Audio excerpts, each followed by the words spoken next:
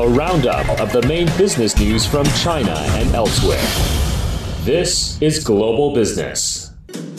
Greetings from CGTN headquarters here in Beijing, and this is Global Business. I'm Lily Lu. Coming up in the program, China's foreign minister has called on China, Japan, and South Korea to play a more proactive role in promoting regional and global development. He made remarks during a trilateral foreign ministers meeting held in South Korea's Busan. Profits at China's industrial firms extended gains for a third month in a row in October, adding to signs of stabilizing economy. We get behind the numbers.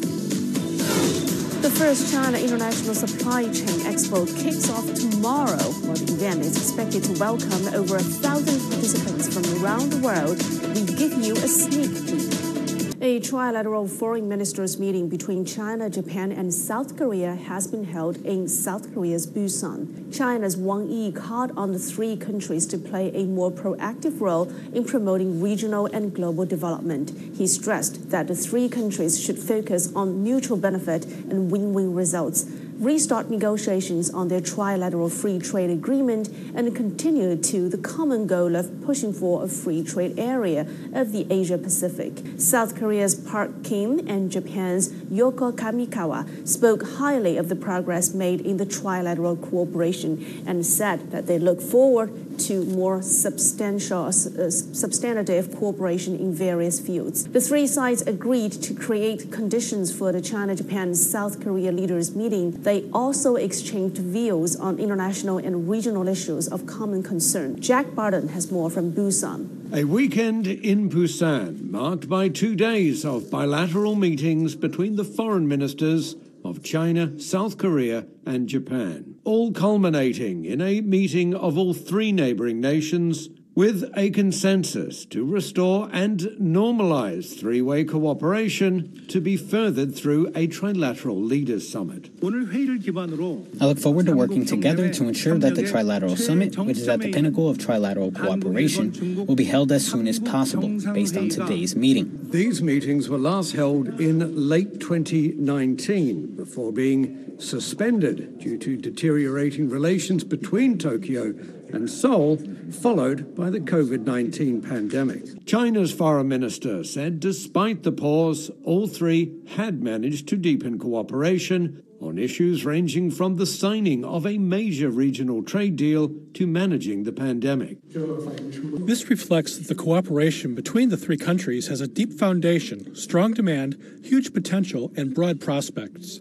Wang added that China, Japan, and South Korea should play an active role in promoting regional and global development. Japan's foreign minister said she believed the trilateral cooperation greatly contributes to peace and prosperity, even at a time of many unprecedented challenges.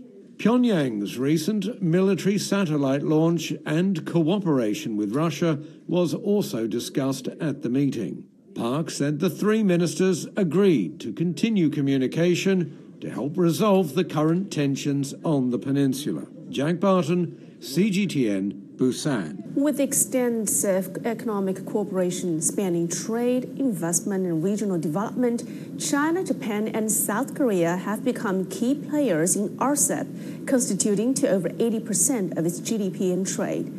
Notably, trade volume between China and South Korea in 2022 reached $362 billion, while China-Japan trade was valued at $357 billion, that it was down 3.7% year-on-year.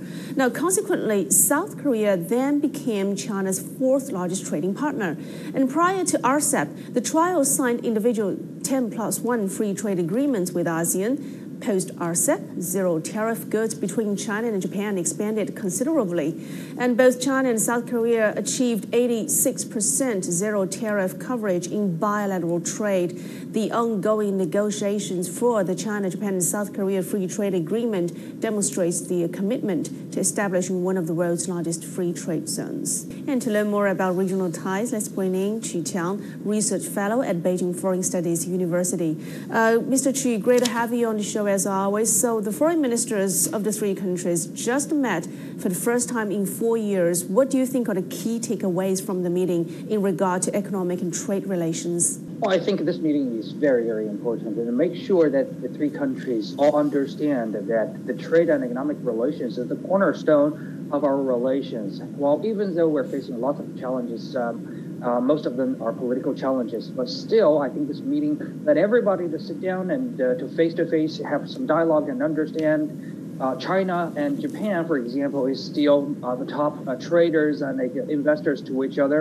China and Korea are very important trade partners with each other, and China is still the largest source for the Korea's trade surplus sources, as well as Japan and Korea together. They're forming a very large part of the semiconductor industries for the whole world. So the three countries together is the number 2 economy, number 14 economy, and the number 4 economy. The three countries sized up together actually equals to the whole European Union, the richest region in the whole world. Letting alone the three countries together also have a spillover effect towards ASEAN nations, another 10 very fast-growing countries and regions in the whole world. And the whole region in the Eastern Asian together probably accounted for 50% of the world economy and also like 1/4 of the world population. So if we can guarantee the stability of the economy and the trade happened in this region, I mean, the whole world will have a stability in the whole economy and will have a better future and expectation. And also, Mr. Chu, how do you think can the three countries work together to ensure stability of the region's supply chains? Well, I think right now, importantly, is for the three countries to put aside the differences in the political area and facing towards how we can work together. I think we have all learned the lessons. For example, when several years ago, when Japan and South Korea bumped it up with America, under the Camp David mechanism, so they can wage a chips war against China. And immediately they find out that this war cost South Korea and Japan a huge loss, as well as it happened with the EV industry and also other semiconductors. So I think after all these years, the three countries already understand having more dialogue, having more of the working mechanisms is the key to make sure that supply chain of the three countries can actually work. For example, if probably lots of the audience do not have a clue. But let me put it this way. For example, for the PAM purpose of semiconductors used in LED panels, used in the solar panels, used in the EV, China, Korea, and Japan together will provide 90% of the semiconductors of the whole world, as well as for the vehicles. China, Japan, and Korea together will provide more than 50% of the vehicles for the whole world. So if the supply chain in Eastern Asia stops, I mean, literally the whole world will stop. So I think out of all kinds of mechanisms, the three countries will find a way to cooperate with each other and achieve a triple win effect. Well, great insights. Thank you very much. And please stay with us, Mr. Chu, for more discussions down the program. Chinese authorities say that steps need to be taken to boost financial support for private companies. The People's Bank of China and 7 other government departments and regulators jointly issued a statement that includes 25 measures. And according to the statement, efforts should be made to smooth financial channels for private companies, such as loans, bonds, and equities. The tolerance for non-performing loans of private firms should also be reasonably increased, while offering more support for first-time borrowers. Profits at China's industrial firms extended gains for a third month in October in a sign of strong economic recovery. Data from the National Bureau of Statistics shows that industrial profits increased 2.7% in October on a yearly basis, achieving 3 consecutive months of growth. The rise came on the back of a 12% gain in September. For the first 10 months of 2023, profits slid by 7.8% from a year ago, narrowing from a 9% decline in the first 9 months. Economists say that the 3 consecutive months of positive profit growth suggest that the worst times when profitability was squeezed by high input costs were over. Digitalization is helping to promote green, intelligent, and precision manufacturing in China's steel industry. Guan Yang visited Steel Group in Liaoning Province to find out how this is happening. Walking around one of China's oldest steel mills, you can hardly see any workers. Machines are the best friends of Zhang Minggang, the production scheduling manager in the coating workshop.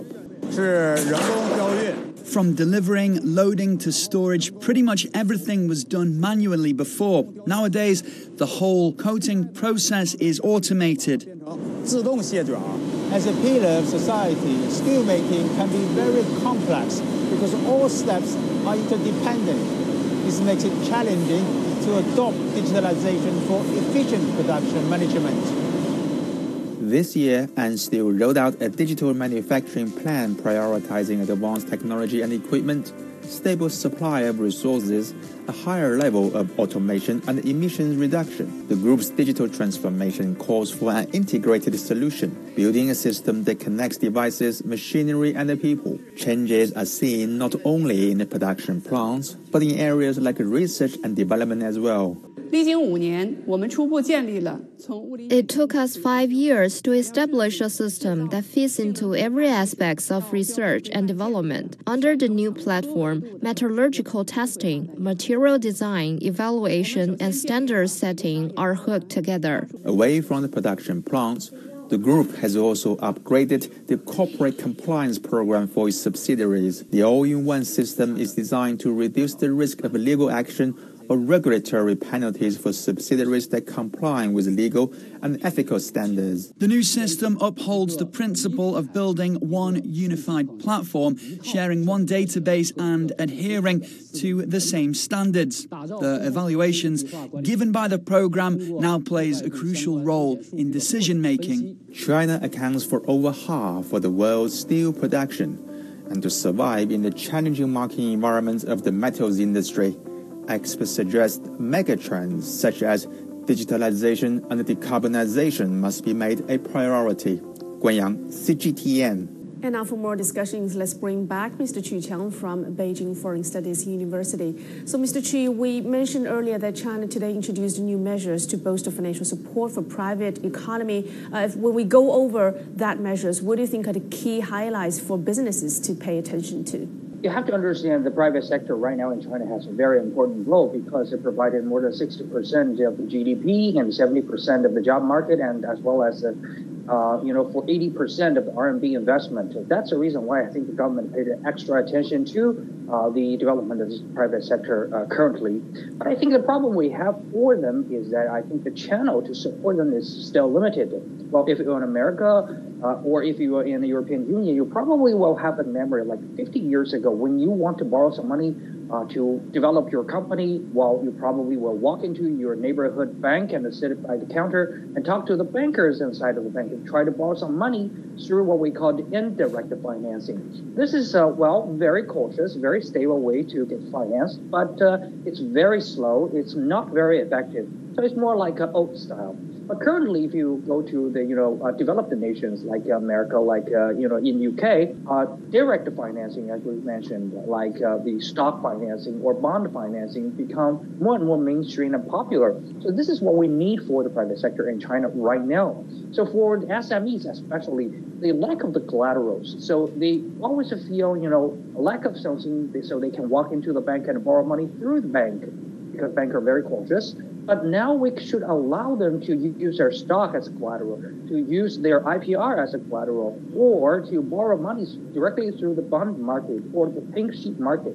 That's how they can borrow money more effectively with a lower cost. So if this channel can be built and developed, I think private sectors will have a bigger leap forward. And I think this 24/5 measures, if you dip down into it, you will find out most of the measures are trying to support to build this direct financing channels in China to support private sectors. Right, and indeed, financing channels are, if we can make them easier, that should be very important for those private firms, especially small and medium-sized firms. And also, we talked about those latest figures showing industrial firms saw their profits grow for a third consecutive month in October. That certainly is a good sign. However, year-on-year, in terms of year-on-year comparison, we are seeing a contraction still since the start of March, albeit at a slower pace. So what insights can we draw from this? Well, I think first of all, China's economy is still very resilient, that's for sure, because we all know that China is the world factory.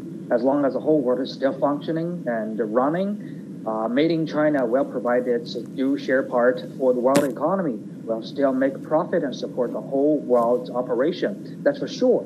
But also we still have some, worries about the current economy. I think the shrinking of the numbers are, we break down into it, we will find out the high-tech manufacturing still have a very high speed of growth, that's for sure, which means the core of the world economy, or the backbone of the world economy, is still functioning. But you will find out other kind of the manufacturing products like the toys, like the t-shirts, or like the daily supplies have been shrinking, even though we're getting close to the Christmas season. So it shows the world demand has been shrinking. If you take a look at the Black Friday numbers in North America, you find out people, or the shoppers, are getting more and more cautious. They feel, not so bold to buy new things. So the demand, has been shrinking, as well as we've been seeing domestically in China. The property market is also still slow. We still need time to recover the expectations. And so the construction demand and other spendings in this area need to be recovered. So as long as we can address these two problems in the coming years, I think the Made in China or China manufacturing and export will have a better day. Great insights. Thank you very much. That's all the time we have for today. That's Mr. Qu Qiang, Research Fellow at Beijing Foreign Studies University. And according to research from Adobe Analytics, U.S. consumers spent a record $9.8 billion this Black Friday online, and that is a 7.5% jump from last year. Shoppers also took to stores across the country looking for discounted products in the kickoff to the holiday shopping season, crucial for big retailers. Nathan King has more from Washington. It was 6 a.m. Friday morning, Macy's department store in Manhattan. The turkey barely digested, but Americans doing what they do best. They went shopping. U.S. consumers also spent over $5 billion on Thanksgiving Day itself and are set to spend even more on Cyber Monday, when online behemoths like Amazon offer deep discounts on online purchases. Deep discounts seem to be what's been pulling in the people this year. Sales may be at record highs, but profits may not be. Many retailing giants, from Abercrombie & Fitch to Walmart, have warned that this holiday shopping period may be weaker than expected. Retailers and consumers already are having a great holiday season. So yesterday, consumers purchased more than they've ever purchased before. We saw $5.6 billion of purchases and products yesterday bought, and then that's a 5.5% increase from year over year last year. Retailers are finding that consumers are a little tighter with their dollar, in that they're spending more on essential goods and services. So what that means is that they've had to increase the amount of discounts that they have across products. After Black Friday, many millions of American travelers, however, returning from the Thanksgiving break, may be seeing red.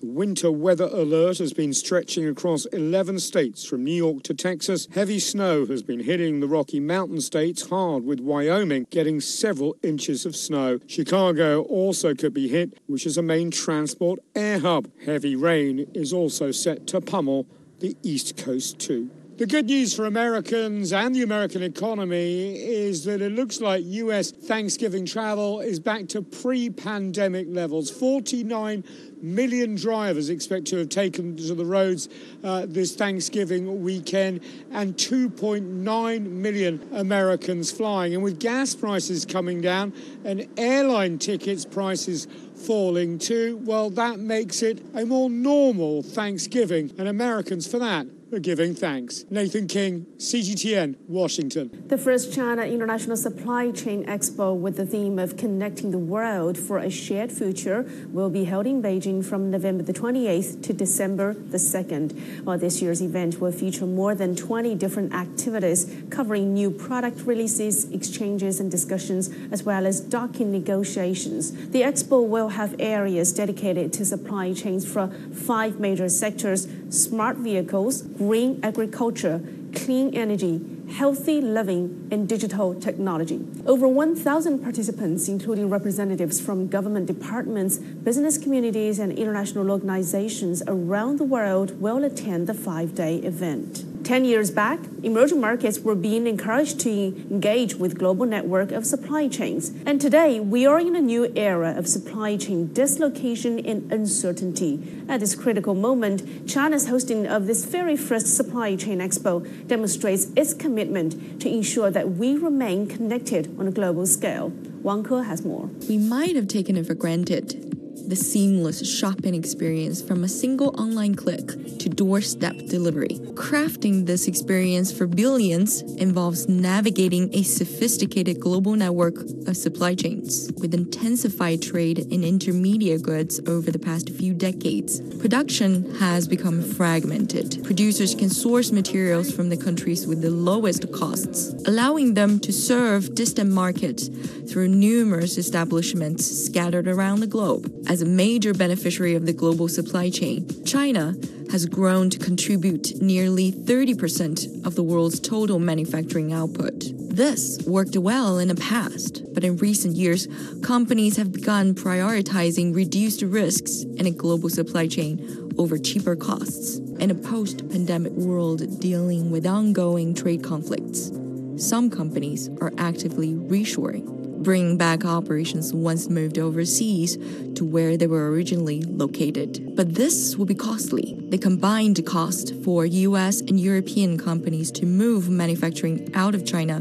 would come to a hefty $1 trillion in the next 5 years. China, on the other hand, is busy securing smooth and stable global connections. This commitment is underscored by its hosting of the world's first national-level Expo, solely dedicated to supply chains. Wang Ke, CGTN. And my colleague Zhen Junfeng spoke to Yu Jianlong, Vice Chairman of the China Council for the Promotion of International Trade, to learn the significance of holding the Supply Chain Expo. Yu also shared his thoughts on China's role in the global industrial chain. What's the significance of the first China International Supply Chain Expo? Holding the CISE is a practical move by the China Council for Promotion of International Trade to implement the spirit of President Xi Jinping's important remarks about maintaining the stability and smoothness of global industrial and supply chains. I think the Expo promotes openness and cooperation in global industrial and supply chains. The Expo demonstrates China's firm determination to expand high-level openness. The Expo meets the common aspirations of the international business community to create a stable and smooth global industrial and supply chain system. We heard news that this expo has attracted a lot of U.S. companies to participate. Can you share with us some details? Well, the first China International Supply Chain Expo has received a warm response from U.S. companies. The number of American exhibitors has far exceeded expectations. American exhibitors will account for about 20% of the total number of overseas exhibitors at the event. Many industry leaders from the United States will participate in the CISE. Fortune 500 companies including Amazon, ExxonMobil, Apple, FedEx, Tesla, General Medical, Intel, HP, Qualcomm, and Honeywell will send senior representatives to the exhibition. Many exhibitors will hold special events and product launches at the CISE. For example, Honeywell is scheduled to display the first auxiliary power unit for wide-body aircraft. What's your understanding of China's role in the current international industrial and supply chains? As the country with the most complete industrial categories and the most comprehensive supporting facilities, according to the United Nations standards, China has led the world in the scale of its manufacturing industry for 13 consecutive years, accounting for about 30% of the global share. With a population of over 1.4 billion and more than 400 million middle-income people, China is the world's second-largest consumer market and has been the second-largest importer globally for 14 consecutive years. How can we enhance the openness, inclusiveness, and resilience of global supply chains? Well, deepening international economic and trade interactions is crucial to maintaining the stability and smoothness of global industrial and supply chains. Expanding cooperation in technological innovation provides solid support for maintaining the stability and smoothness of global industrial and supply chains. Strengthening global economic governance is a strong guarantee for maintaining the stability and smoothness of global industrial and supply chains. Hosting exhibitions plays a vital role in driving economic growth. The increased influx of visitors translates into higher consumer spending and has a positive impact on local businesses. In China, exhibitions are instrumental to positioning cities as dynamic hubs for commerce and innovation on the global stage. Yu Bo-kun reports. The exhibition economy, it refers to all the economic stuff happening at the trade shows and conventions. Well, some call it the city spread because it brings in all the economic benefit to the city. But in China, the exhibition activities are bouncing back big time this year with a noticeable spike in growth. China International Exhibition Center Group is one of the major exhibition hosting companies in China. It is now preparing for the upcoming Supply Chain Expo, which is the first of its kind in the world. The Expo focuses on bringing together the upstream, midstream, and downstream sectors of an industry chain to help people understand their connections. Our goal is not only to foster contract signing, but more importantly, to help companies to build a stable global supply chain. According to the Union of International Fairs, China now has the world's second largest exhibition venue area, surpassed only by the United States. The concept of China's exhibition industry is becoming increasingly aligned with international development. In terms of greening, digitization, and internationalization, we can catch up with and even lead internationally. These events go beyond product showcases. They're the economic powerhouses propelling growth in diverse industries. Well, from Shanghai CIIE and Beijing Cities to Hainan Consumption and Trade Expo and the Canton Fair, over 3,000 exhibitions were held in the first 3 quarters of the year. Well, that is over 30% jump from the same period in 2019. Experts emphasize that organizing exhibitions plays a pivotal role in driving the city's economic growth. Taking the Canton Fair, it generates revenue of 15 billion yuan itself, but it brings a benefit of around 200 billion yuan to the city of Guangzhou. Hosting an exhibition in the city is bound to stimulate consumption in various aspects. In the meantime, a surge in exhibitions is fostering global collaboration and attracting international interest in China's dynamic market. Earlier this year, Shanghai has unveiled a 3-year action plan aiming to transform the city into an international exhibition capital. Yu Bo-kun, CGTN. And with that, I'm wrapping up this edition of Global Business here on CGTN. Thanks for being with us. I'm Lily Lu in Beijing.